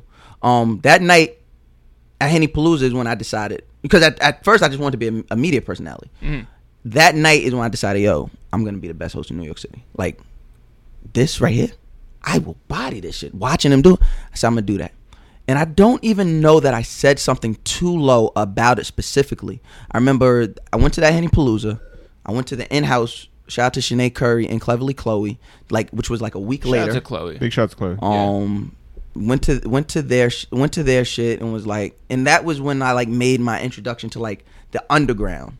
And literally through introduction, seeing Trey Pizzy, who's in, he's in the news nowadays. Yeah. Seeing Trey Pizzy, recognized him, because he had the My Town record.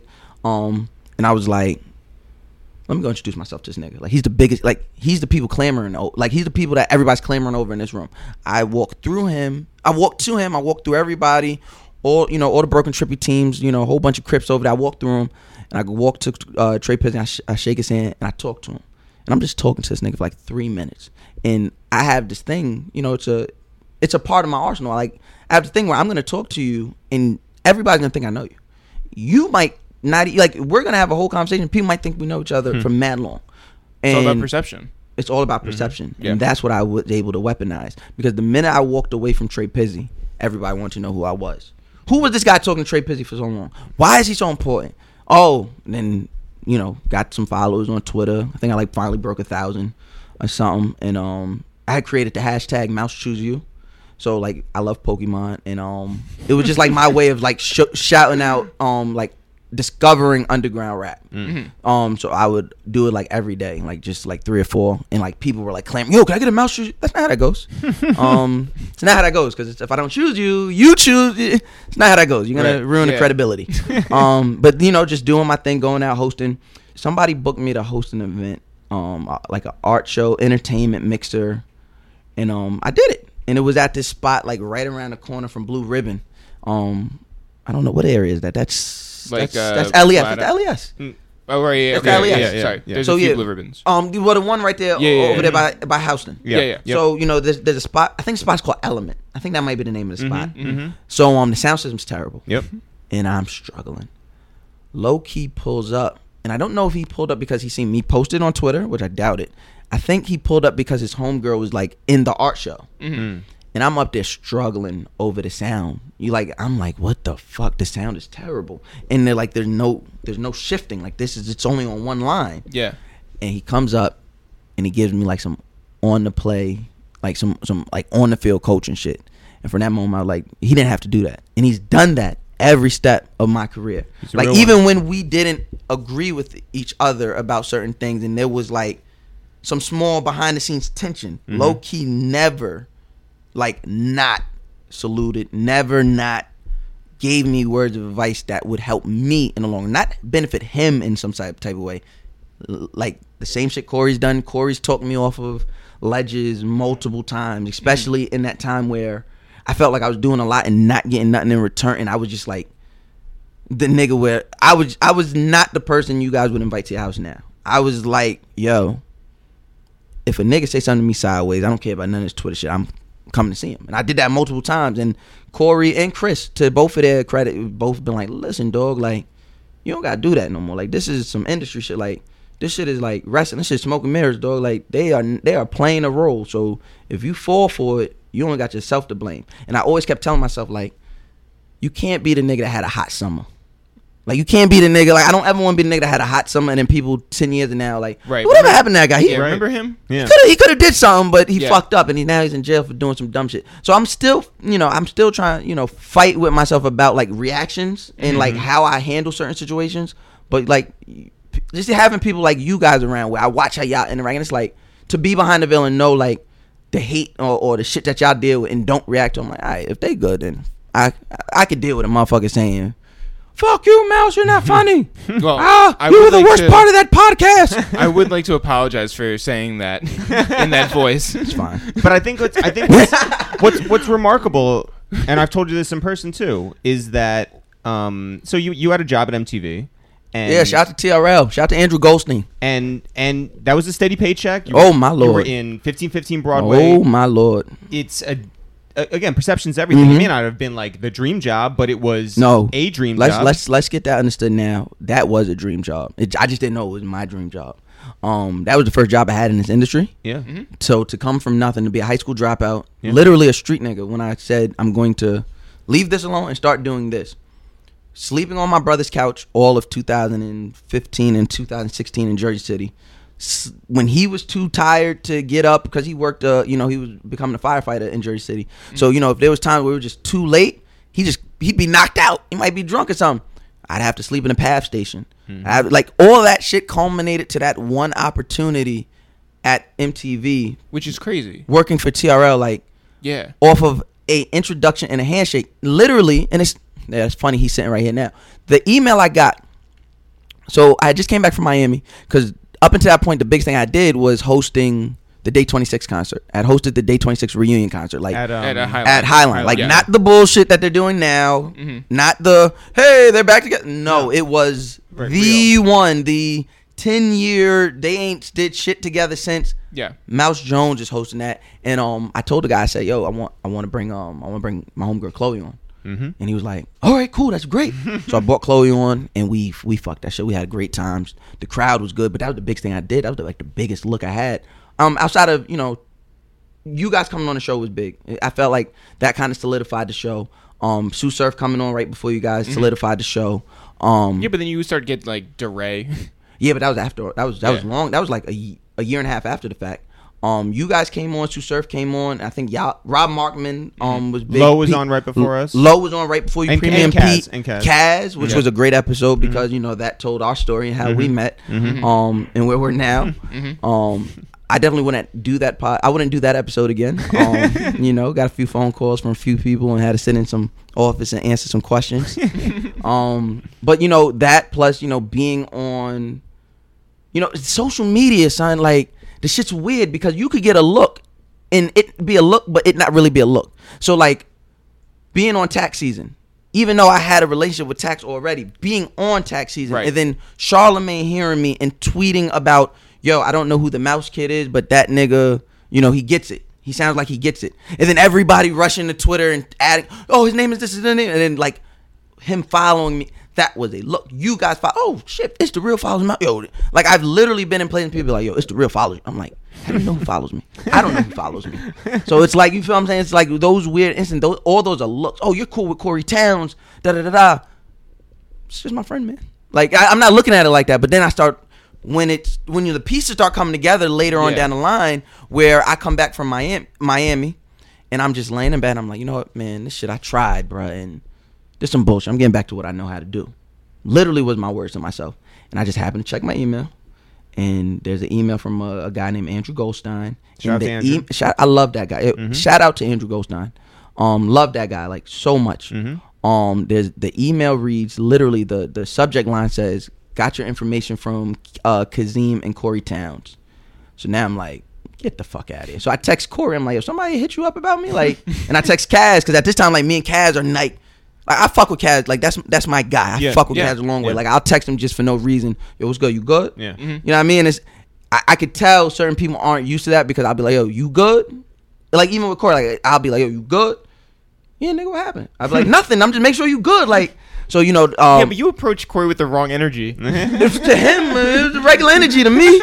And so taking your job. Yeah. So Kaz, I hit him. I was like, yo. And your headband. Yeah. No, he stretched it out. Corey got big ass fucking head. And so I was like, so I had Kazim and Corey them day. I was like, yo, y'all niggas said, who is this? This real shit? And they was like, yeah, this some real shit. All right, cool. So I go in to meet the nigga, and he's basically like, hey, listen, so the show's made a pivot. Lies. Made a pivot to more hip hop, and we need a voice of the culture. I kept asking around. I kept hearing your name. Kazim and Corey both, spoke highly of you. So that's why you're here. And I'm like, all right, cool. What you want to do? He was like, we're gonna bring back TRL. And I had to think what? Mouse Jones about to work on TRL? As what? And he's like, we can't use certain terms. Obviously, I was a creative consultant, which is really Spanish for writer, but you can't say that. So I was a creative consultant over there.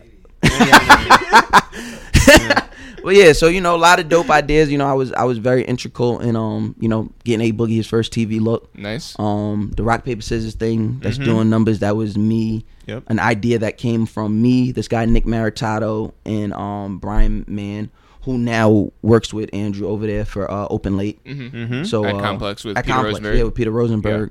So you know, shit like all the fun shit that was us. But I think but here's what's most remarkable about the whole thing. Right. Is that you're behind the scenes guy over there, and it was getting sucked into it too. Like, it was like felt like I was like becoming a part of the behind the scenes. But you know what though? Regardless of how you were treated over there, regardless of what you made happen over there, the fact is the show ended. Yeah. And that could have been you Yeah. could have sunk. Could've You been know? curtains. Yeah. And you didn't. No. BET came. I did like a lot of shit with BET. Like free shit and just like interstitial shit. Like, hey, we have this idea. We like what you do on Twitter. Can you come in and shoot this? And I did a show with BET, which is where me and the other guy issue started. We had there was a show called The Double Standard, and they made me like, I was the only recurring guest that wasn't at BET. So it was like a social thing that they were trying to get off the ground, and like I came in and I was working it. They loved it, but for whatever reason it didn't go past like the 5 episodes that they did. But now the team knew who I was. So literally, like when we all found out that TRL was ending, my management had hit me. Shout out to Max October and you know, Kristen Myers and Lauren Gaspino. They hit me like, yo, Max hits me and says, yo, what's your deal with TRL? I'm like, that shit's over. He was like, well, BT wants to meet you. They want to discuss some shows with you. So I'm like, all right, cool. So I walk in there, and at this moment I don't like have nothing to lose, because I'm like, you gonna say no? So like, because I'm like, TRL ended, all this good money, it's over. Now I gotta go back to being this Twitter nigga. Like, oh fuck, like what the fuck? And then I'm sitting there with Tatiana, the head of digital at the time, and she's like, you know, what could we get from, you know, working with you? And I flat out say, listen, I could bring BT back. This shit is trash right now. It's my words verbatim. She was like, okay, so you're right. So she was like, all right, so you're right. So we need an opinion and that. So she was like, you know, can you come in and pitch like 3 shows next week? I said, yep.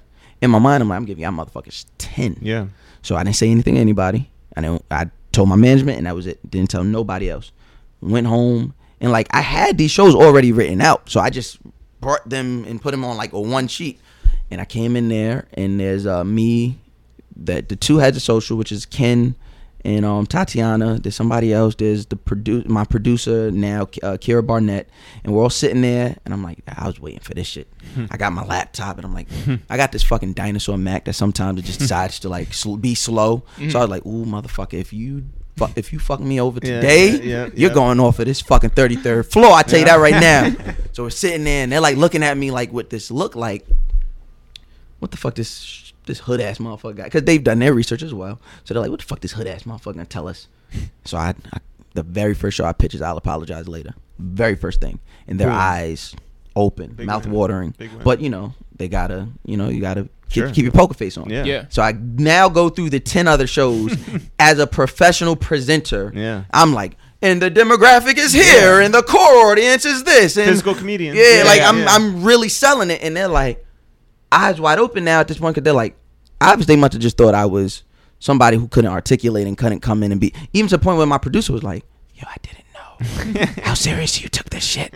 I thought you were just gonna have some shit written down. I'm like, nah, like, to me this was the opportunity that I've been waiting for, because TRL wasn't the opportunity I've been waiting for. That was an opportunity I did not see coming, didn't know what happened. That you took. Yeah, that you had to take. Yeah. It ran. Yeah. Yeah. And this was the opportunity I've been waiting for, to work with a brand that I've said since I was a small child watching 106 in Park in North Babylon, like, I'm going to be AJ. I'm going to be free. Say, I'm going to take your job. I just didn't get to meet them. I did get to meet AJ Calloway on the red carpet of BET. No? It was What Now?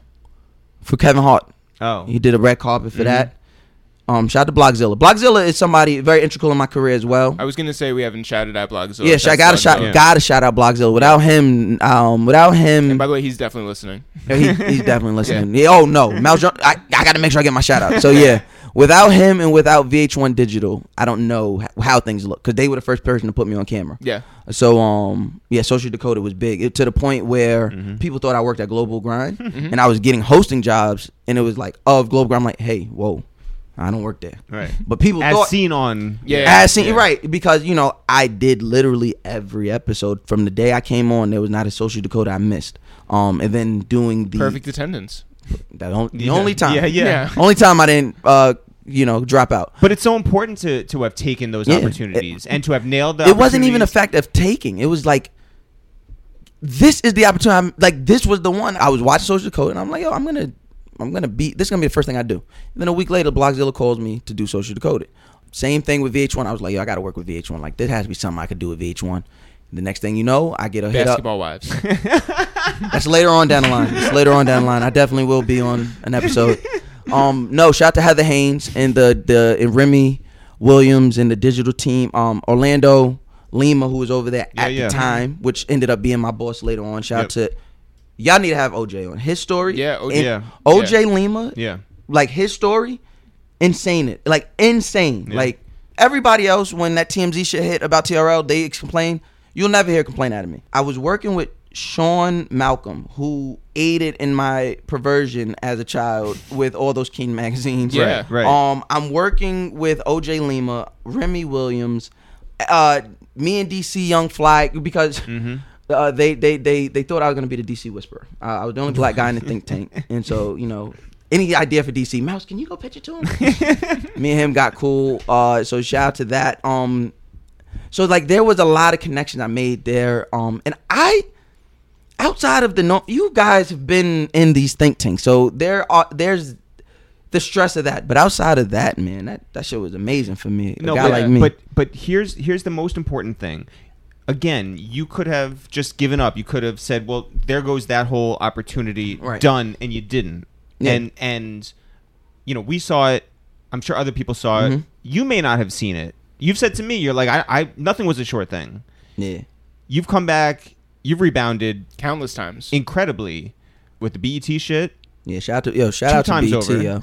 That's like 4 times at this point. The Open Late. Shout out to Rosenberg. Peter Rosenberg. Rosenberg fucks with me genuine. Like, I'm the only person to be on there. You were the first person to return on the panel. I've been on there 3 times. It was unreal, and deservedly so. It was like, it wasn't just like, oh, let's get him back. This was it never felt like that. Like, it never. That. Yeah. And like, it's very weird. And shout out to Mac Wild is another person I got shout. Huge. For putting me in, After Hours. Yeah. And like just becoming my friend. Like become my actual real friend. Life friend. Yeah. Like that's my real life friend. Like he thinks he's a member of the He-Man Woman Haters Club podcast. I thought he was. He is, but he's never here. So yeah. It's just like when he's in town. We say that to, make it feel special.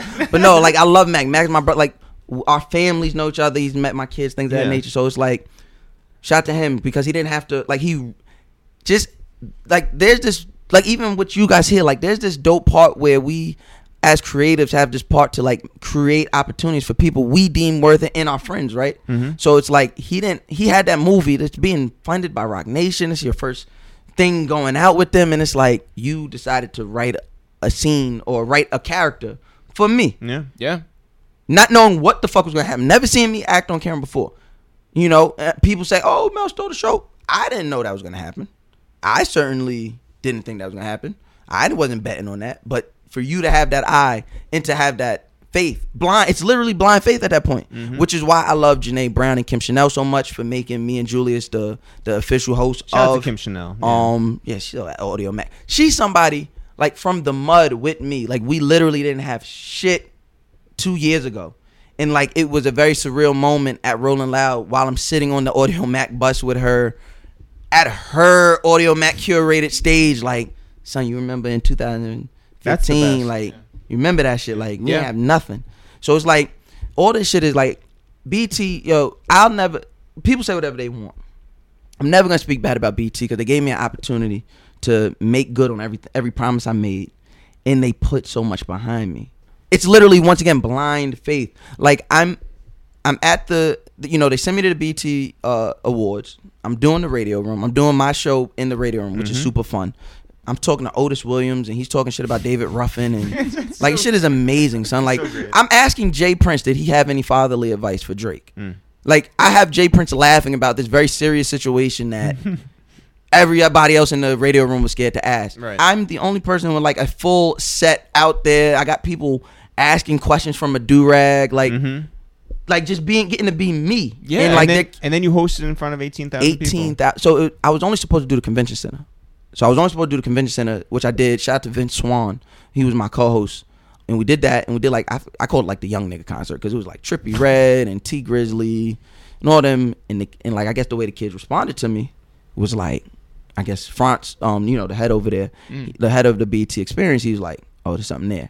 So I'm at the radio room. I get a call from Max, and he's like, hey, you're not, Max, my manager, because he was out there. He's like, hey, you're not doing the convention center. I don't know what the fuck is going on, but you're not doing the convention center. I'm like, what the fuck? Like, I'm paid to do the convention center, so I want to make sure, like, I'm still getting paid. Yeah. He hits me back, like, nah, don't worry about you getting paid. I'm talking to France right now. I literally get a call as I'm interviewing. It was somebody important, because I literally walked off the interview.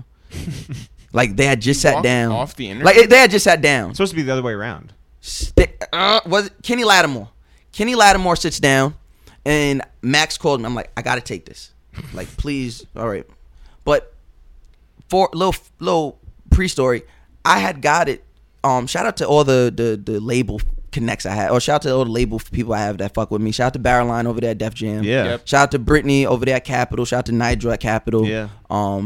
Shout out to Imani and them over there at Universal. Like, there were a lot of people that other places couldn't get that I was getting just based off of my good relationships with them. Yeah. And then people seeing those interviews and seeing how much fun everybody was having, to the point where like people's PRs and handlers were like, can we come? Like, they want to come over now. Like, literally artists are waiting.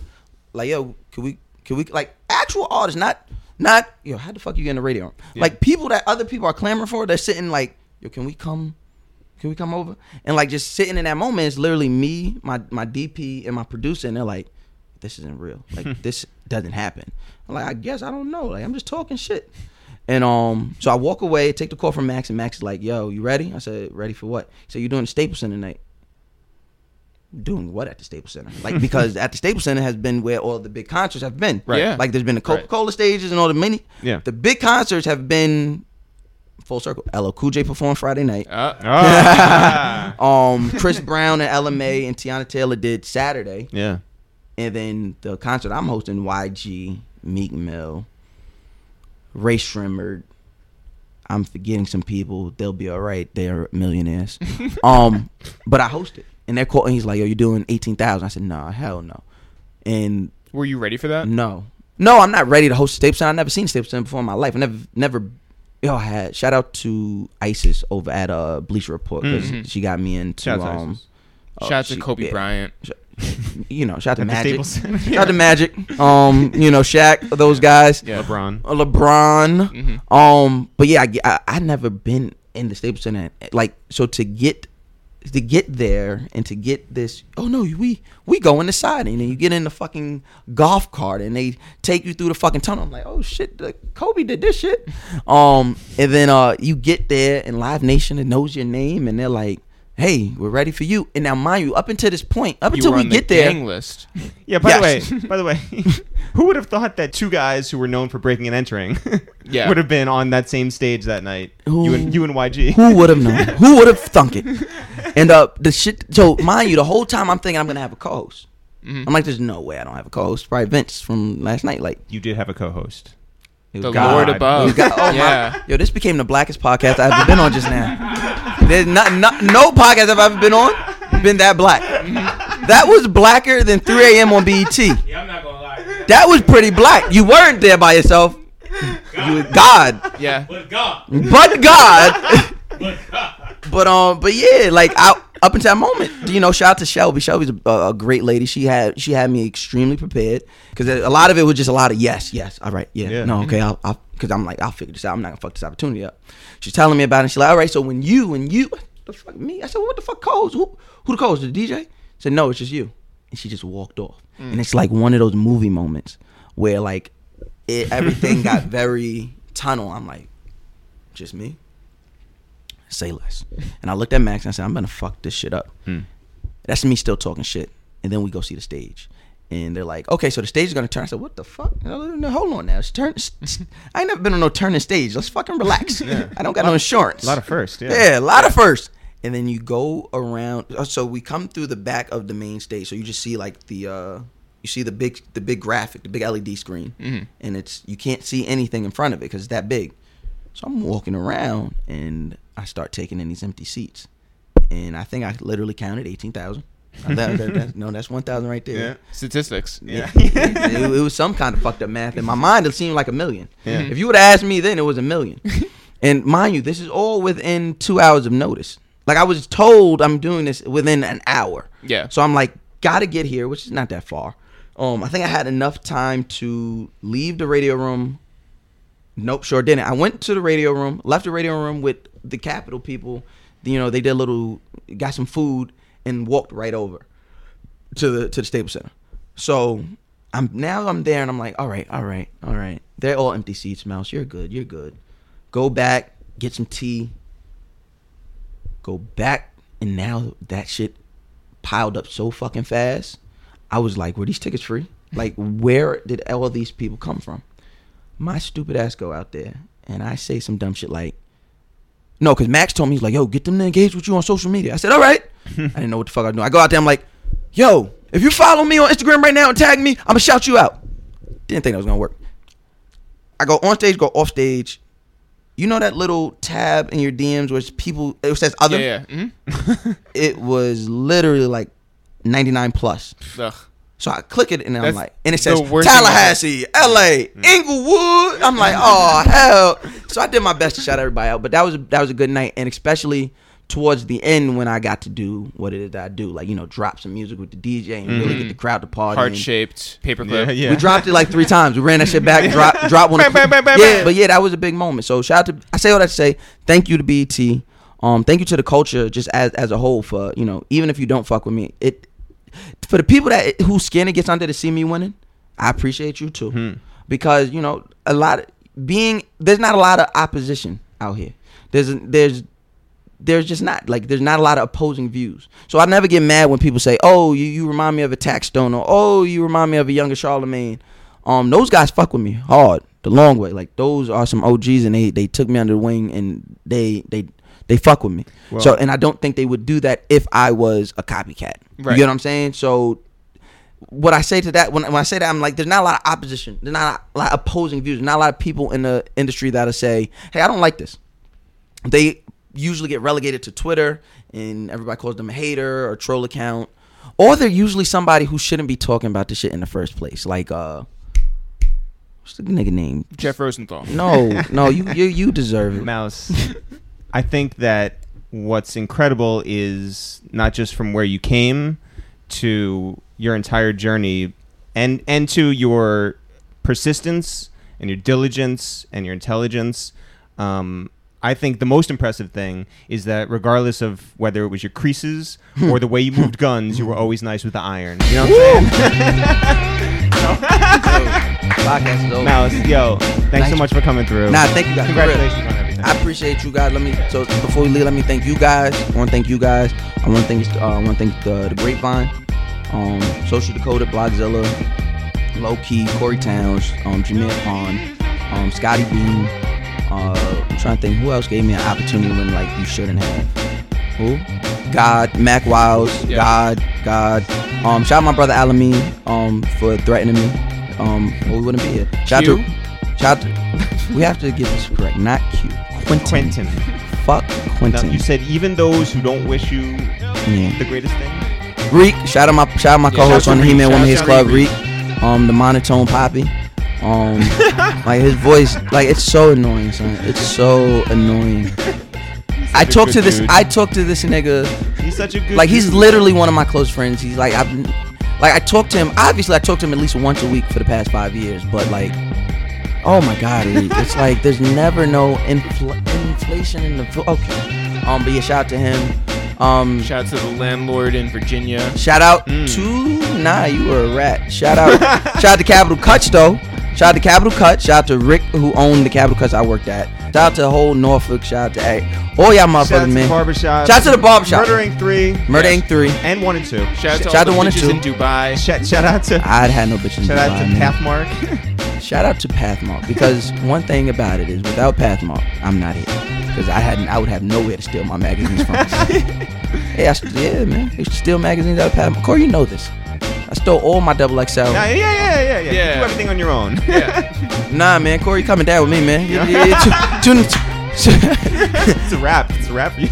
You guys think Corey Towns is such a good guy. Yeah. No, that no wiggly. Yeah. No, but I definitely thank you. I really do mean from the bottom of my heart. Brilliant Idiots is Leno. You guys are Letterman. I feel like you go to these and you've done your podcast rounds. You don't really have to go anywhere else. Honestly, I don't think there is anywhere else to go. At this point, I think I've done literally all the podcast rounds to go. So thank you guys. Thank you. Thanks everyone for listening to this new episode of A Waste of Time with It's the Real. Jeff, if people want to find out more about you and me, not the Cassie song. That's me and you. Oh, well, not about that either. Yeah. About us, we are It's the Real. If people want to find out more about this podcast and our other podcast called Two Jews and Two Black Dudes Review the Movies that we do with Chic and Styles of the Locks and sometimes Jadakiss.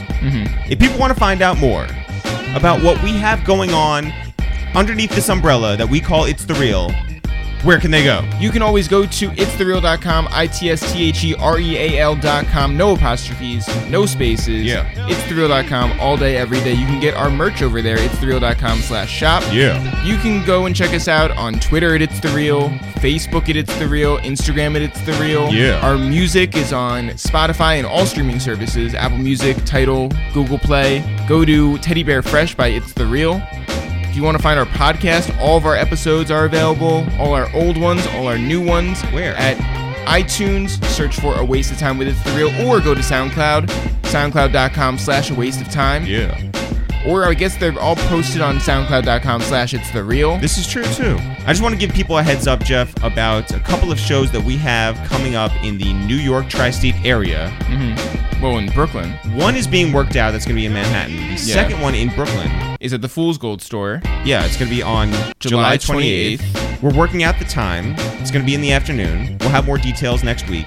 But it's going to be a lot of fun with some special guests, and you guys should get ready to go there. So Pull up. we'll see you there on July 28th. We want to shout you guys out. We appreciate you for appreciating us, and we appreciate you spreading the word most of all to get this little podcast that could over that hill and on our way to infamy. Jeff, who would you like to shout? I want to shout out Tech and Music Fam. All right, Randy. Randy, the photographer, great photographer at all the events, big supporter of the quote-unquote culture. Yes. And supports these two guys as well. I want to shout out, Jeff, a boy named Andy. Andy Bustard. Andy Bustard, who writes for DJBooth.net and MissInfo.tv and is a real-life friend of ours who we have seen not only in the States, but also in his home country of England when we went last year to London to do our live show with DJ Semtex. Andy came down. It was a 2-hour train ride or something like that, right? To hang out with us and experience the live podcast. It was wonderful. But yesterday, he, out of nowhere, shouted us out in this wonderful piece that he did for DJBooth.net. About Kid Cudi. Yeah, the 10th anniversary of the mixtape A Kid Named Cudi. It was a fun piece for so many reasons. You get the behind-the-scenes stories, but you also get taken back to 2005, 6, 7, 8. And it was such a different time in music, such a different time in New York City. And it was fun to experience that through Andy Bustard's eyes, through his words, and we so appreciate him saying the nice things that he did in that piece. Jeff, do we have any more parts to this Mouse Jones episode? I want no more parts of Mouse Jones. Shout out to Mouse Jones. No, shut the mouse. Shouts to Mouse Jones. We appreciate him. We appreciate everyone for listening. As always, guys, not for real, for real. Sure. See you guys next week.